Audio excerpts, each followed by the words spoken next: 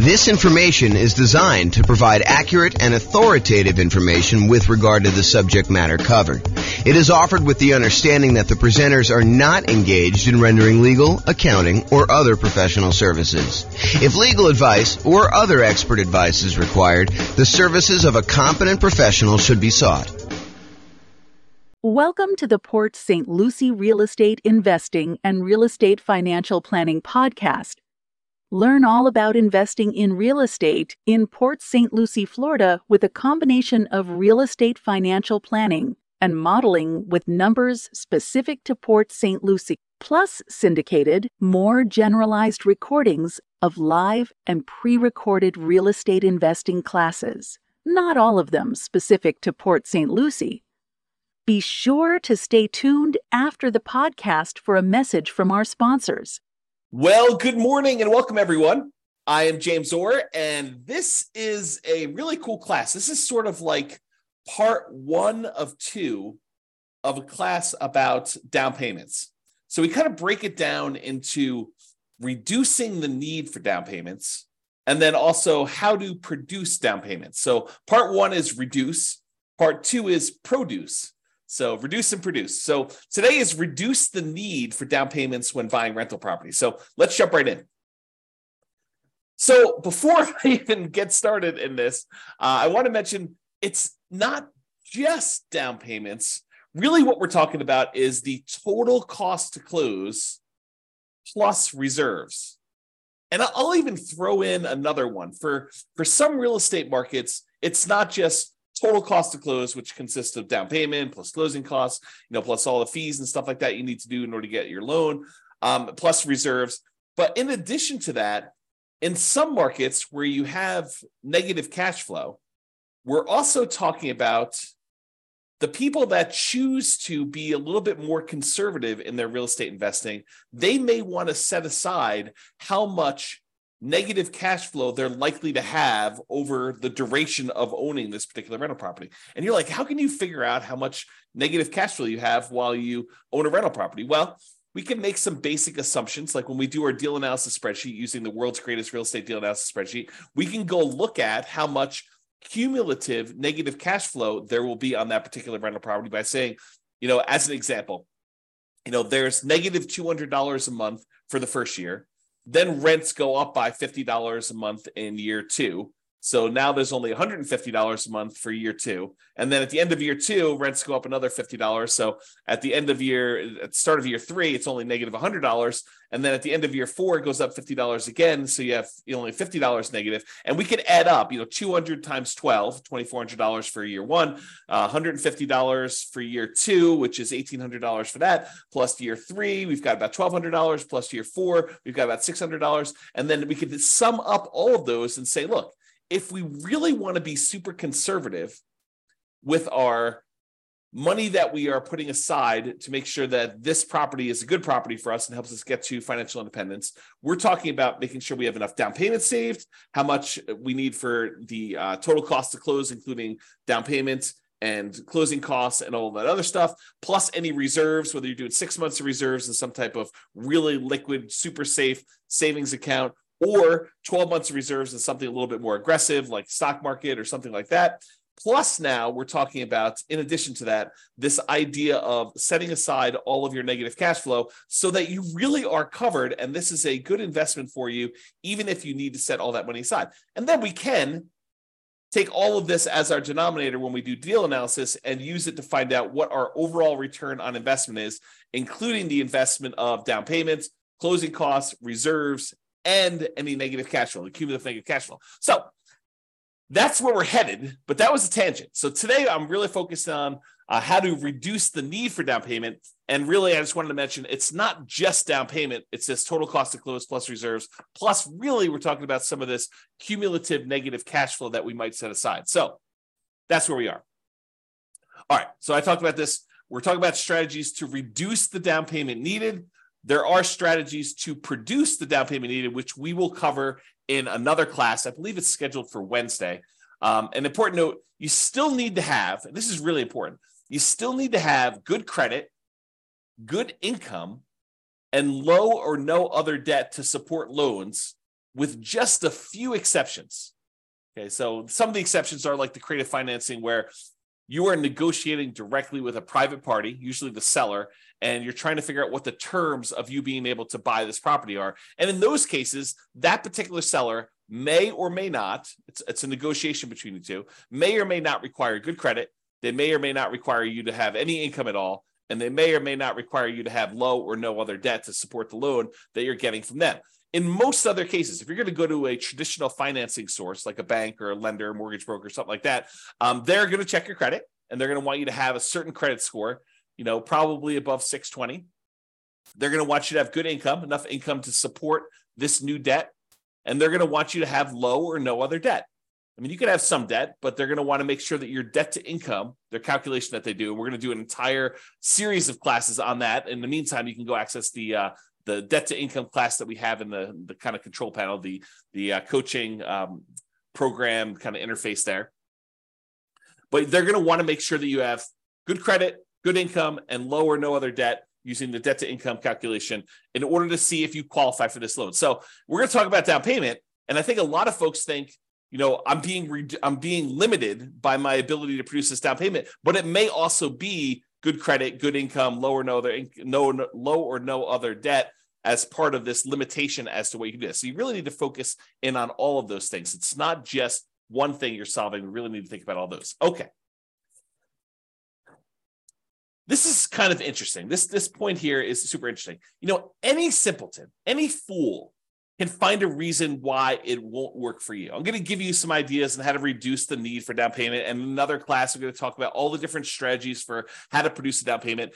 And there is a tendency, there is an easy path for people that don't want to put in hard work, that don't want to put in effort, for them to say, oh, James came up with this idea, or James is sharing this idea that has worked for other people, but that doesn't apply to me. It's not really my thing. I don't need to worry about that because this particular concept doesn't apply to me at all. It's not relevant. And I'm telling you, that's a mistake. Any fool can think of a reason why it doesn't work or it doesn't apply to you. Really, it's a sign of your intelligence, your resourcefulness, your kind of resolve, your grit, your tenacity to get things done, to figure out the ways that this does apply, to take these general ideas that I'm sharing with you and apply them to your specific situation. And I can't really do that for you. And if you want to, share ideas on the coaching sessions, we could do that. We could talk about how this applies to you and help you implement that. But really, you have to think about this for yourself. You can't just say, oh, that's a very specific situation. No, you need to take the idea and say, how can this apply to what I've got going on, to my particular life?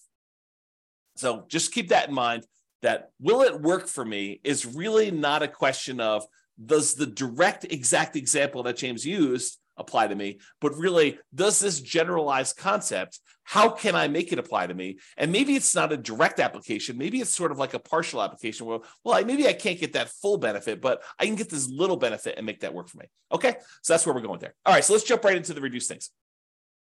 Really easy one. And this is especially helpful for nomads, people that are buying a home as an owner occupant with usually little down or nothing down, with better interest rates because it's an owner occupant loan. They're moving into the property. They're living in the property for at least a year. It's a requirement of the lender that if you get these owner occupant loans with low or nothing down and really good interest rates, that you live in the property. You're going to sign a piece of paper that says you agree to live in the property for a year. And if you don't kind of hold up your end of the agreement there, that's called loan fraud, and you can go to prison for it. So it's not something to mess with. So you go and you buy the property as an owner occupant, little or nothing down with really good interest rates. You move into the property, you live there for at least a year. It's a requirement with the lender. And then once you've lived there for a year, once you've saved up your next down payment, you qualify to get the next loan, you buy your next property, you convert the previous one to a rental, and you repeat the process as many times as you want. So that's what nomading is, or buy and hold type real estate investor. So this is really good for that. So the hint is, how do you reduce the need for larger down payments? Well, you minimize the price of property that you're buying. And I know this seems obvious, right? I'm just naming some of the obvious ones. Some of them are less obvious, but this one is really obvious. If you want to reduce the need for a down payment, you minimize the price. That minimizes the down payment. So how do you do that? You search for properties by lowest price. You find the property that makes sense for you, has the best characteristics for buying a rental property: really good price to rent ratio, really good long-term kind of property, low capital expenses on the horizon. And even if you did have them, they're reasonable cost type ones that would see really good, significant appreciation over time, ones that you're going to have low vacancy in. They're not, they're not kind of wacky properties that are functionally obsolete, things like that you want to look for. But you want to also find ones where if you can get the same economics, but buy it in a slightly less expensive property, and you're concerned about down payment, then maybe you should focus on that. So search for properties by lowest price. Now, here's a little carve out, a little caveat for these, and something that a lot of people don't think about. Oftentimes, when you're searching for properties by lowest price, these properties tend to have deferred maintenance. If you think about it mathematically, imagine making a list of properties from the lowest price to the highest price. And you're searching down the list, going one by one by one. You're like, okay, this is just too inexpensive. It's in a bad part of town. I'm not really interested in buying that property. It needs a lot of work. It's only one bedroom. It's kind of in a wacky area. You kind of eliminate some of the really, really, really inexpensive ones typically. And then you get to the one where it's like, oh, this is like the properties that I normally buy, but it's the lowest. It's the highest on the low price list, right? So it's one of the least expensive properties you have because it shows up toward the top of that list, but it's one that you would normally buy. Well, why is it showing up on this kind of least expensive list, kind of like really high up on the list? A lot of times the reason why the ones you come across first are the ones that have some type of deferred maintenance.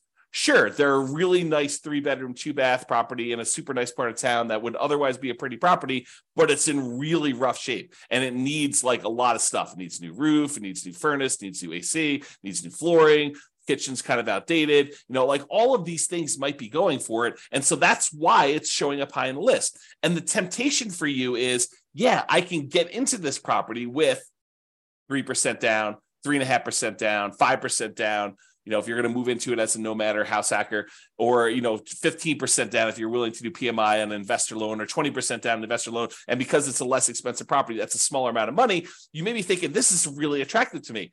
But be careful, because sometimes what you're trading the need for a lower down payment for maintenance and fix-up work and capital improvements as soon as you acquire it. So you're trading one problem for another. You may come in really, really light with the amount you need for down payment, but then you're coming in with the need for $5,000, $10,000, $15,000, $20,000, $50,000, $75,000, $100,000 in all of these improvements and updates that you need to make on this property, and you cannot finance that, or it's harder to finance that, because there are some loans where you can finance the fix-up cost, but it's much trickier to do. Okay? So be careful about this trade-off that you're making, where you say, I want to buy this really inexpensive property, and I'm not afraid of doing some work in order to buy a property like that, having some deferred maintenance. Well, you're trading the need for your down payment in order to do a property that does not need work. And I think I used this in an example when we talked about how to improve cash flow while searching for properties. And I showed you what the difference was between buying a property where you needed $10,000 worth of work and taking that same $10,000 that you could have used for work and instead improving on the interest rate that you could get, and how much more cash flow that actually improves than taking the same $10,000 and buying a discounted property where it was more than a $10,000 discount, but it needed $10K in work. So go watch that class, because we talked about how much better it was in terms of cash flow by doing it that way. Okay. And a lot of the times when you're buying these properties that need a lot of work, a lot of capital expense type work, I wouldn't necessarily recommend holding these long-term because of all the capital expenses you've got. In some cases, not all, but in some cases, it makes sense for you to buy a pretty property where it's been really well maintained, that you don't have a lot of kind of pent up CapEx type demands. Capital expenses are things you pay money to improve a property over time that are coming down the road, like a roof or something like that. So you have these expenses that are coming on a property. If you bought a pretty property, maybe you would have less of those than if you bought a property that was lived in hard and not maintained and had a lot of deferred capital expenses and a lot of deferred maintenance on the property when you're doing that. Now that I've said all that, if you are using a strategy like buying the property and then offering it to a tenant buyer on a lease option or lease purchase. They're going to lease the property from you with the intention of buying it from you in a year or 2 or 3, or they're going to lease the property and they're going to use a purchase contract from you in a year or 2 or 3, and you're actually going to sell the property before you have all of these capital expenses come due, then I hesitantly and reluctantly approve of that particular strategy for the situations where you have a lot of deferred maintenance coming down the pipeline. But you could just as easily get caught in that, right? Like you could say, hey, my roof is going to be due in 8 years. And so as long as I get into this property and I use a lease option with a tenant buyer on the way out, a tenant buyer is a tenant who's going to buy the property from you, tenant buyer on a lease option or rent to own is another way of saying that.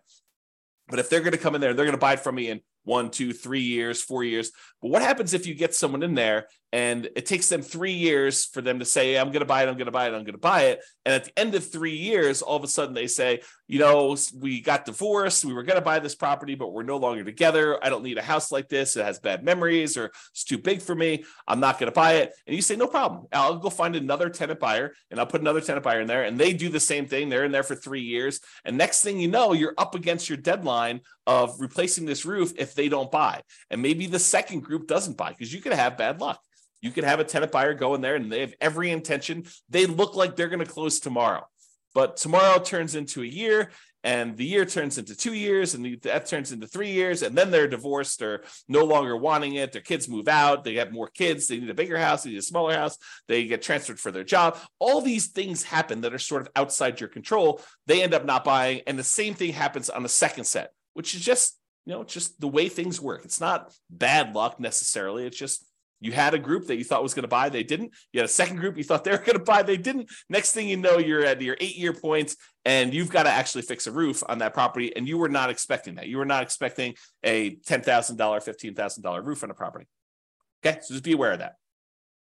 It might be easier to find tenant buyers with 5% down in that second quartile property anyway. So if you're thinking about, hey, look, I really want to buy these super inexpensive properties in order to save on down payment, it may actually be easier for you to find people more in the meat of the market, in the middle of the market. If you think of the market sort of as a bell curve, there's these really inexpensive properties, and there's very few of those. But as you get more toward the median, the number kind of increases until you get to this middle point, the median point of prices on there. And this is the number of those that exist. There's a lot more in the meat of the market. And then it kind of starts tapering off where you have fewer and fewer and fewer really expensive properties. And so you get to the point where it's really low down here for the most expensive properties. You know, the $200 million properties in your marketplace, there's not a lot of those. And there's not a lot of those $10,000 properties in your marketplace either, right? And so you have this sort of curve where it comes up and the meat of the market's in this middle. It may be easier for you to find people in that kind of meat of the market where they need that median type house, you know, plus or minus a little bit, kind of maybe a little bit over the median or a little bit under the median, but sort of in that, what I like to refer to as the second quartile is kind of the ideal spot. And I'll show you that here in a second when we go over Gary Keller's Millionaire Real Estate Investor book. On the next slide, I'll show you kind of like why you may want to be in this little area here, but maybe you find more tenant buyers there who have that 5% option fee to be able to give you when they move into the property as a tenant buyer with a lease option or lease purchase or whatever you structured as. That way you have enough down payment to go buy your next property. So maybe you're buying the property, you're moving in, you're putting 3% down, 3.5% down, 5% down. You're living there for a year, and then you're offering it to a tenant buyer or on a lease option or lease purchase. And if the tenant buyer who's moving into the property you're about to move out of gives you 5% down on that one, well, now you have 5% that if you're buying a similar price property to what they just gave you 5% down on, you have the down payment you need in order to buy the next one completely. So that could be a strategy for you to actually produce the down payment, which we'll talk about in the next class. Okay. All right. So let's talk about this graphic from Gary Keller's Millionaire Real Estate Investor book. Which is a phenomenal book if you haven't read it. It's usually called the Blue Book. If you look behind me, you can probably see it on my bookshelf, although I think it's where my head is. Yeah, it's on that middle shelf right behind where my head is. So if I tilt my head, I get really active. You can kind of see it on there. But yeah, so this is totally worth reading. Millionaire Real Estate Investor by Gary Keller. Super fascinating book for real estate investing. And in that book, he has this image. And I'll just kind of walk you through what this image is telling you. But it's basically expressing where are the best deals? If you think about it in terms of low-end prices or high-end prices, like where are the best deals in a marketplace? And so he breaks it down into 4 different characteristics or 4 different kind of like ways to think about properties. He talks about cash flow, how much the properties typically cash flow, how much hassle is involved. Certain properties, they require more work, less hassle. Appreciation, the tendency for property values to go up over time. Which ones are you likely to see the best appreciation for? And then liquidity. What if you need to get into a property, or what if you need to get out of a property? How liquid is it for doing that? And then he has down here, low-end properties, high-end properties, and average properties. So this is sort of price. And then for each one of these characteristics, the cash flow, the hassle factor, the appreciation factor, the liquidity factor, this is where they have low. So like low cash flow or high cash flow, or hassle, low hassle or high hassle. And so it's low down here, medium or high. And so if you think about it, let's look at the cash flow line. It says dash line here. So on the low end properties, those tend to have the best cash flow. They tend to have the highest cash flow. And then as the price goes up, when you get about to the average properties, they tend to have in this sort of medium cash flow. And then over kind of as they get into the higher end properties, the cash flow dips off a little bit. So it gets to be, I'd call this medium low. It's not all the way in the low end, but it's definitely not in the medium area anymore. And so you kind of have this cash flow curve sort of decline as prices go from low to high. So the low ones have the highest cash flow. The high end ones have this kind of like medium to low-ish cash flow. Now, as far as hassle goes, the low end properties have like a medium plus hassle factor.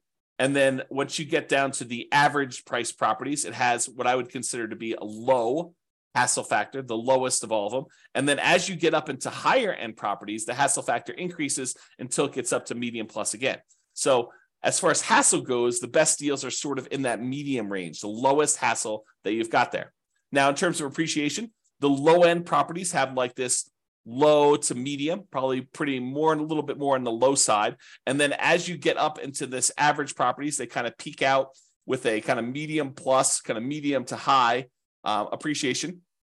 And then as you get to more expensive properties, they drop back down to a full right in the middle of median. So, or medium. So basically you have this appreciation where on the low end, they tend not to appreciate as much. In the average, they tend to appreciate the most. And on the high end, they sort of like appreciate, but they don't appreciate quite as much as the average goes.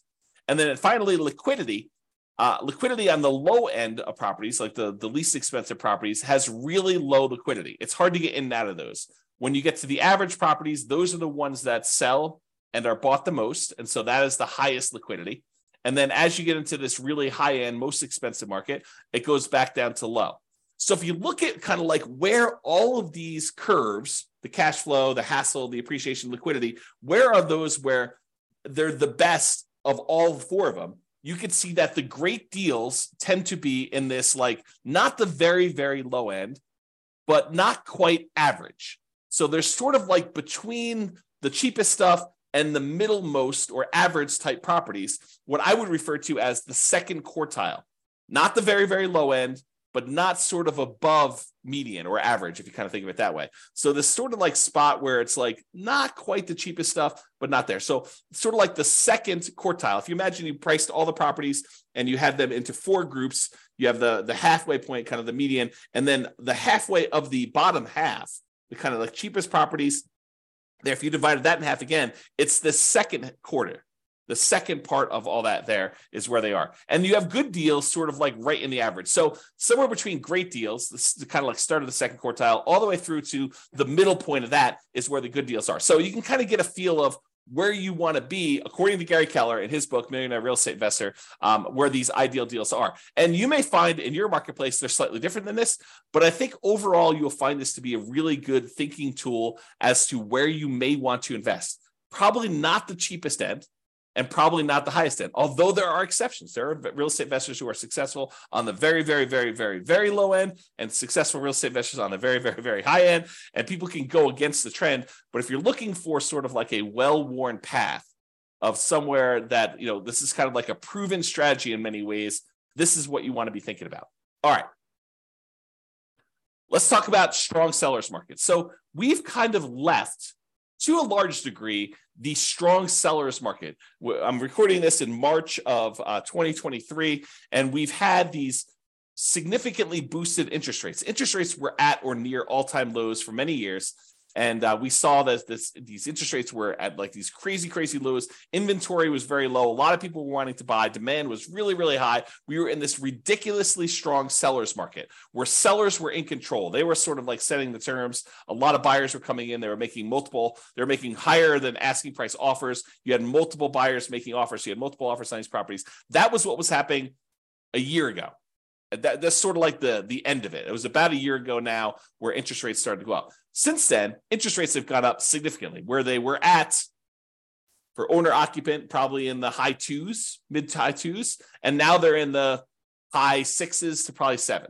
So if you think about that, we had this really significant increase in interest rates. We're probably in most markets not in as strong of a seller's market as we was back then, but now we're sort of out of it. But what happens? Markets go in cycles. This could happen again. We could go back into a strong seller's market a year, 2, 5, 10, 15, 20, 50 years from now. And so I want to cover this in case you happen to find yourself in a strong seller's market. Most of you are not going to be in this, okay? So I'll cover it relatively quickly, but we dealt with this for 5 years.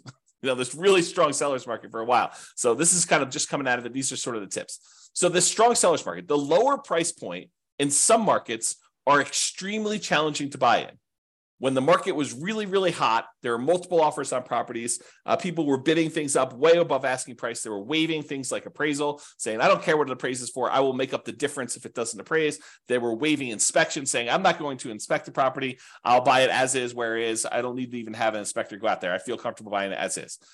We saw multiple offers on properties, buyers paying more than asking price, in a lot of cases, sometimes offering more than appraised value. There was really high demand. There was really low inventory. So this is what it was.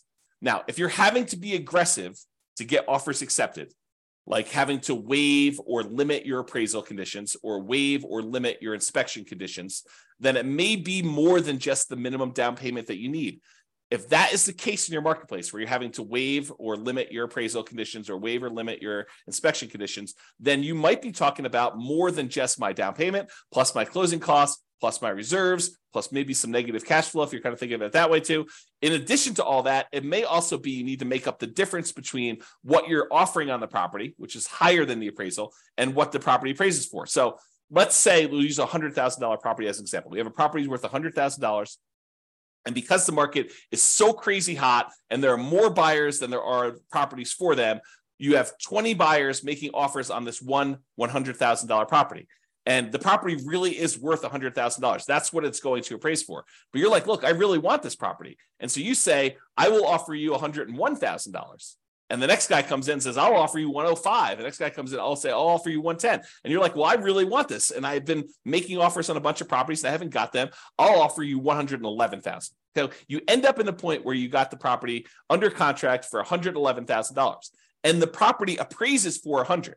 So now, in order for you to buy the property, and let's say you're able to get a 5% down owner-occupant nomad type loan. You're going to move into the property, you're going to live there for a year, and you're going to convert there. So you only need 5% down. So you would normally need 5% down of whatever you purchased, whatever you paid for the property. So if you could have bought it for what it appraised for, $100,000, you would have needed to come up with $5,000.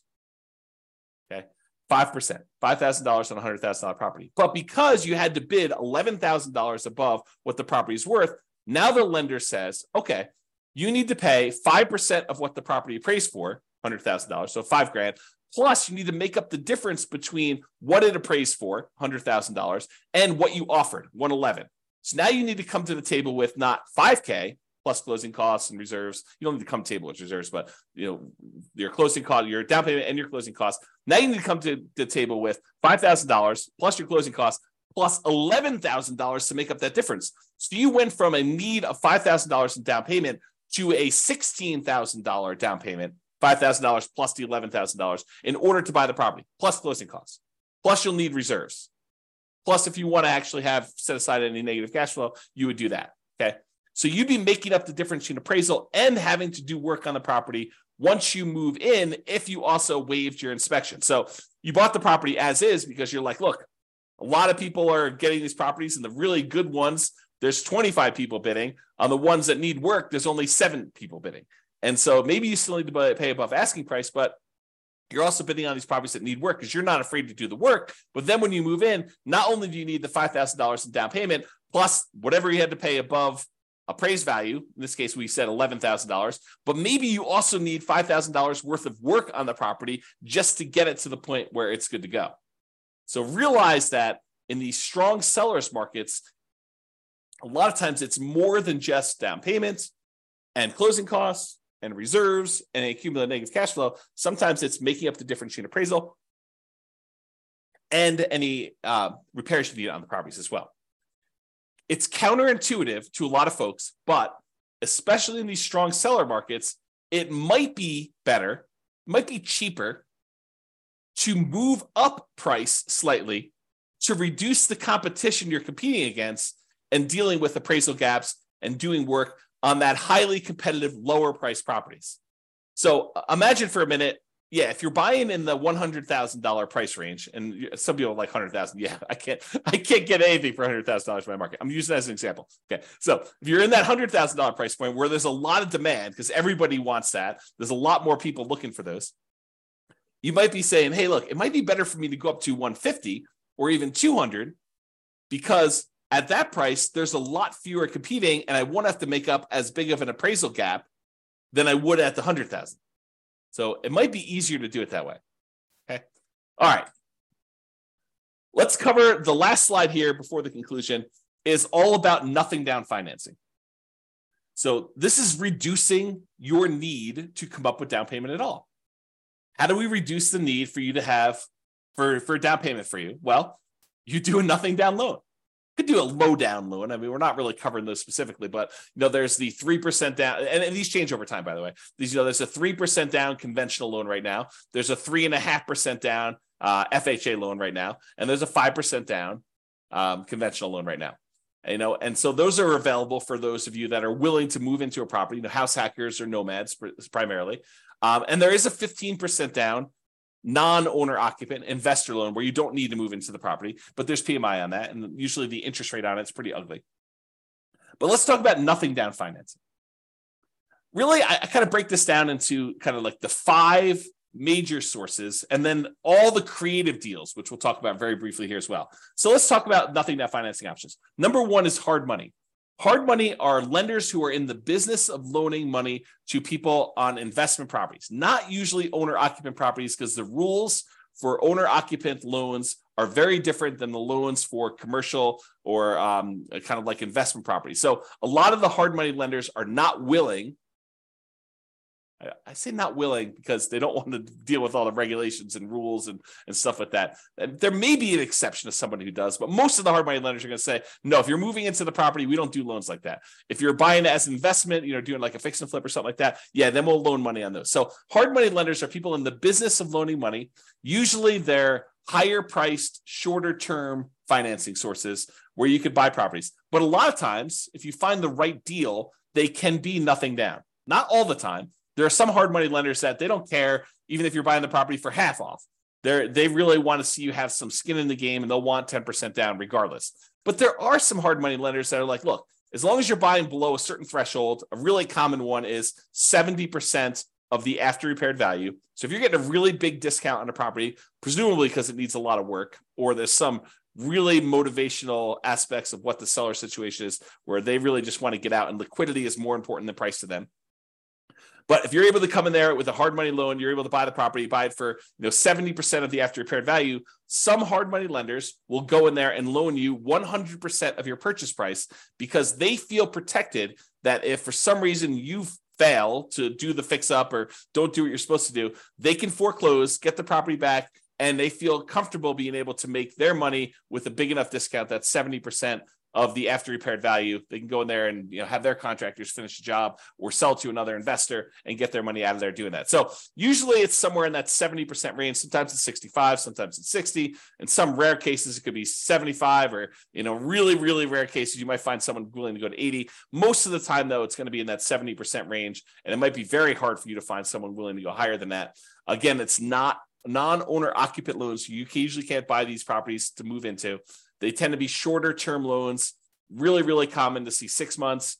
Sometimes they'll be shorter than that, 3 months. They want you in and out, or there's even dough for a day programs where they'll loan you money just for a day for you to buy the property, and then sometimes wholesale to someone else. Or They'll have like a 9-month term or a 6-month term with the ability to extend for some extra fees and doing that. They tend to be higher interest rates, and they tend to have upfront fees, which we call points. So someone, they say a hard money loan is, it's 18% and 4 points, which means you're paying 4 percentage points, 4% of the amount you're getting on the loan as an initial fee in order to get the loan, which is expensive. Plus 18% per year. So if you're doing a 6-month loan, you're going to pay 9% of the loan amount over that 6-month period to do that. So, and a lot of times with the point, not everyone, but some of the hard money lenders, they will allow you to add your points to the loan. So just use really simple math. If you think about this, you want to go borrow $100,000 to buy a property using hard money financing. So they'll say to you, okay, we're going to loan you the $100,000, but there are 4 points. So you owe them $4,000. What they may be willing to do is they'll say, instead of you owing us 100, now you owe us 104. And now you're paying 18% interest, as an example, on 104 instead of paying 18% interest on the 100. That way you don't need to come up with the $4,000, but you're actually paying interest on the $4,000. So they tend to make a little bit of money on that by doing it that way. So some of them will structure it that way. Some of them will not. Some will say you need to pay the points up front separately, in which case it's not really nothing down. But a lot of the times you could structure these as a nothing down loan. So that's sort of hard money. Oh, and these are really popular for people wanting to do the BRRRR strategy, the buy, rehab, rent, refi, and then an optional last R is the repeat process. So you can kind of repeat this if you're doing it. So that's all hard money. And the hard money lenders are in the business of loaning money, and they have their own preset terms. You can try to negotiate them, but if you're coming in as sort of like a first-time client and you've only done one deal, your ability to negotiate is probably severely limited. If you're doing 3 of these a month and you've doing a lot of business with them, your ability to negotiate goes up a lot, and then you can negotiate terms. Okay, so that's all hard money. The next step up from that, not that they're categorized or kind of hierarchically organized, but sort of like the next step up, in my opinion, for like thinking about this is private money. Private money is not hard money. So a private lender is not someone who is in the business of loaning you money. Someone who's in the business, I call them hard money lenders. Someone who is an individual who is not usually in the business of loaning money, but you get them through your normal interaction. The example I love to use is you're at Thanksgiving dinner with grandma, and you're telling grandma about how you're doing this new thing with real estate investing and you're buying these properties and that you're using this lender who's charging you 18% and 4 points. And grandma's like, I've got $500,000 in CDs and they're only paying me 2%. Why don't I loan you the money at 4%? And, you save a lot of money on your interest with the hard money guys, and I actually get more money for my CDs, than my CDs are paying me. And you say, Grandma, that sounds like a really good deal. It sounds like a win for you and a win for me. And now Grandma, who's not in the business of usually lending money, she becomes your private money lender, okay? And the terms of what you negotiate with Grandma are not preset. They're wide open. If Grandma says to you, look, I love you. I don't need any interest. I just want to be helpful. How about 0%? And you're like, yeah, that sounds great, Grandma. Thank you very much. And she's like, no problem. You were going to get it anyway. I'd rather see you use it now. That makes a lot of sense to me. Or Grandma's very shrewd and she says, how about 10%? And you're like, how about 8? And she's like, how about 9? And you guys come together and you're like, 9% sounds reasonable. You negotiate these terms. And Grandma says, hey, look, I want 10% down because I want to feel protected. And you're like, I don't want to give you 10% down. I want nothing down. And so you negotiate. All these terms are negotiated for these. They vary since it's a private party and it's usually friends and family. And you got to talk about that. Again, these are really helpful for BRRRR, but there's no set characteristics. It's not like they say 70% loan to value, not owner occupant, shorter term. It's got to be 6 months. Grandma may do 5 years. Grandma maybe do 3 months. Who knows what grandma wants? And it could be a higher interest rate, could be a lower interest rate. It really all depends. So that's kind of private money. The next one is USDA. The U.S. Department of Agriculture has a special loan program for helping people buy properties in rural areas. You're not going to be able to buy this in your major cities, but like if you are willing to drive 30 minutes into work, and a lot of times within the 30-minute drive, maybe a little bit longer in some cities than others, you can find these rural areas where the population's a little bit smaller. It's sort of like all the little towns on the outskirts of these big towns. You can find those, and you can find out exactly if they qualify by going to the USDA website.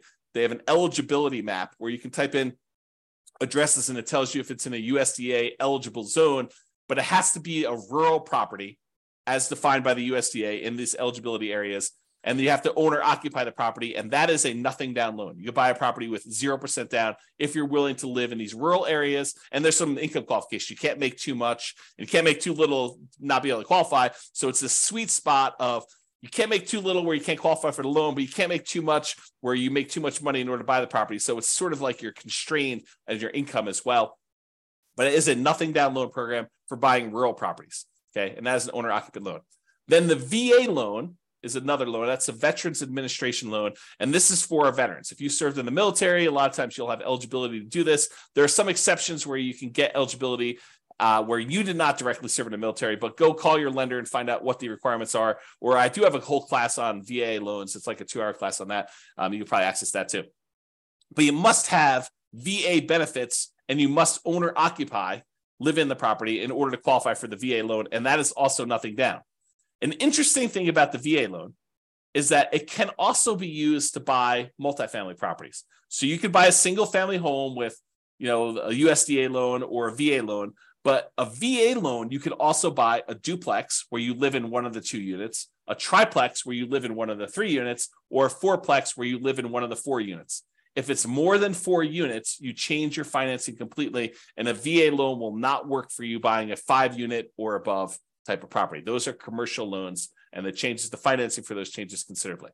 Okay, so we talked about hard money, talked about private money, talked about the USDA for rural properties, another nothing down loan program. We talked about the VA loan for people that have veteran benefits, VA eligibility, and that's a nothing down loan, which you could also use for single family homes, duplexes, triplexes, fourplexes. And then finally, in some markets, not all markets, but in some markets, your local banks may have their own custom nothing down loan programs. And so you may want to just check with those to find out if there's anything special going on with your local banks and then buying that. Okay, so those are sort of like the nothing down financing.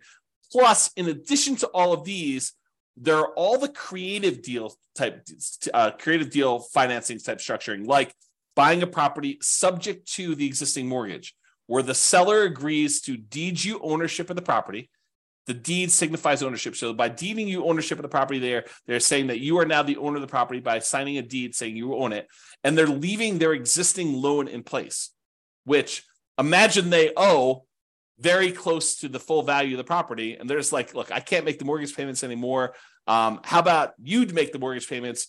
I'll deed you ownership of the property and you make payments on this underlying loan. That may be beneficial to them if otherwise they would be foreclosed on. And it might be beneficial to you. You're able to acquire a property, maybe even with very low interest rates compared to what the interest rates are today. And then you start making payments on that existing loan. That's called subject to. Wrapping is where the seller has an existing loan on the property and they are wrapping the loan such that you make payments to them. And if you don't pay, they can foreclose and get the property back if you're doing it that way. So wrap financing is sort of like a variation on subject to. It's not exactly, but it's a way to think about it. And then owner financing, when the seller owns the property free and clear, they do not have a mortgage on it. They can say to you, hey, how about I act as the bank? I will sell you the property and I'll pretend that I am the lender on the property. You pay me a amount plus interest on the property as if I was acting as the lender too. And so that's owner financing. And so all the terms for owner financing are negotiated directly with sellers, sort of like that private money one where you're dealing with a private party and all the terms are up for negotiation. How much down, your credit score requirements, your debt to income requirements, how much you're able to borrow. Like all of the terms are completely negotiable when we talk about that owner financing. Or in some cases, you have a seller who is saying, hey, look, I'm willing to lease you the property and I'll give you the right to buy it from me. We talked about this before where we offered that to a tenant buyer. A lease option or a lease purchase, kind of like our general way of describing this is rent to own. But sometimes you may want to acquire a property on a rent to own because sometimes it's very low down. Now, a lot of these strategies, subject to wrap financing, owner financing, lease option, loan assumption to a lesser degree, and all-inclusive deeds of trust, a contract for deed, like all of those creative financing stuff, a lot of times they may be nothing down, but in most cases, you're going to need to pay some money in marketing in order to find these types of deals. Sure, there are some ways to be able to find properties like this, creative financing, where it costs you nothing but time. making calls from people that are advertising properties for sale by owner, or knocking on doors or something like that, where you're just doing manual labor to do it. But in a lot of cases, you're going to be doing direct mail or ads on places like Google or something like that in order to find sellers that have a situation where your creative solution may be good for them. It may be a good fit for them. Okay, so those are all possibilities for reducing the need for down payment. Creative deals, they're flexible. I mean, they could be you need down payment, or they could be you don't need down payment. But those are sort of like the list of nothing down financing, hard money, private money, USDA, VA, local banks, and all the creative stuff subject to wrap financing, owner financing, lease option. You kind of get the idea, all of those in there. So in conclusion, it's not just about down payment, but really we've been talking about the total cost to close. Your down payment plus your closing costs plus anything else you need there, and reserves, because it would be imprudent. I'm going to use stronger language here, okay? It would be stupid for you to invest in real estate without reserves, okay? Strong language. So total cost to close, down payment, closing costs, plus reserves. And if you're in a market where you have some negative cash flow, maybe setting aside all or some of your expected negative cash flow to be prudent, to be prepared for something that is coming. Now, if it doesn't happen that way, if rents go up a lot more than you thought, or you have a lease option tenant buyer come in and give you a much larger option fee or something like that, that offsets some of that negative cash flow, maybe you don't need to worry about it. But it would be a good idea for you to start thinking about some of the negative cash flow and setting some of that aside. Okay, so it's not just about down payment. And in conclusion, any fool can say that this doesn't apply to them, but you should think about, as an intelligent person who is resilient, who has resolve, who has grit, who wants to make this a success and wants to apply this to themselves, you should figure out how it does apply to you. How can you change what I said so that it is applicable to your specific situation? And for down payments, today we really focused on reducing the need for down payments. In the next class, which I believe is going to be on Wednesday, there's a class between these two, but I believe the one on Wednesday, we were talking about how to produce down payments. So I've got a whole separate list of 8 or 9 things for how you generate down payments in order to be able to acquire properties. So now we talked about reducing the need for down payments as much as we can. Now we're talking about how to produce them, and then utilizing the strategy or strategies that make sense for you and your goals. Sometimes you say, I don't want to do this because my goal is to do it this way, and this is how it's going to get me to financial independence faster. So I probably shouldn't do that, even though it would reduce my need for down payment. It might be better for you to save up down payment and wait a little while, because that actually is a more direct route to your particular goal. That's another way for me to say that. Okay? So that's all I got for you. This has been James Orr. I will talk to you all soon. Bye-bye for now. With home prices up, mortgage interest rates up, and rents up, but not quite enough to counteract the higher prices and interest rates, cash flow on rental properties in Port St. Lucie is harder than ever. Book a call with the Real Estate Financial Planner to apply our proprietary 88 strategies to improve cash flow on your rentals. See the show notes for a link to schedule your call and improve your cash flow today. If you're a real estate agent, lender, or professional in Port St. Lucie that wants to help our real estate investor listeners, consider reaching out to learn about collaboration opportunities with this podcast. We'd love to add more value to our listeners by having you assist our investors buy, sell, and finance their real estate investments. See the show notes to schedule a call to discuss collaboration opportunities.